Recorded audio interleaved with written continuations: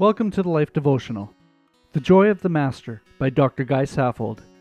His master said to him, "Well done, good and faithful servant. You have been faithful over a little, I will set you over much. Enter into the joy of your master."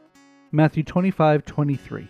You may hear Christians say that they hope at the end of life to hear God say the words, "Well done."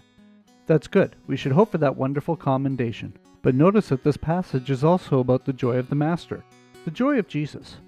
We sometimes say, truly, that Jesus was a man of sorrows and acquainted with grief, Isaiah 53:3. That is not the full story about Jesus. There was within him a free, rippling, flowing, and eternally reverberating joy. He told his followers, "There is joy in heaven over even one sinner who repents." Luke 15:10. He rejoices when each of us turn to him today. A while back, a very dear friend died and passed into the presence of Jesus. Thousands of people came to his memorial services. Not just one service, but 5.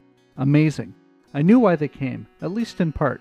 My friend carried within him a joy of salvation that was attractive, winsome, and infectious. It spread from him everywhere he went. It was the joy of heaven come to earth. It was the joy of the Master. It flowed through him to others. Jesus is filled with joy, and he wants to share that joy with you. "These things I have spoken to you," he said, "that my joy may be in you." John 15:11. You can have this joy too.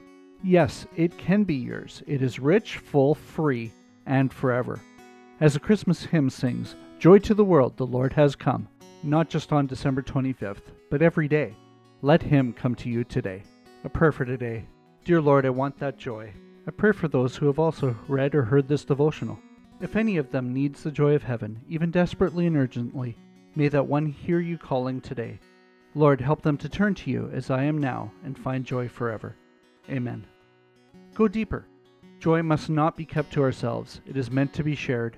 Think of how you can share the joy of Jesus with someone today in large or small, but true and deep way.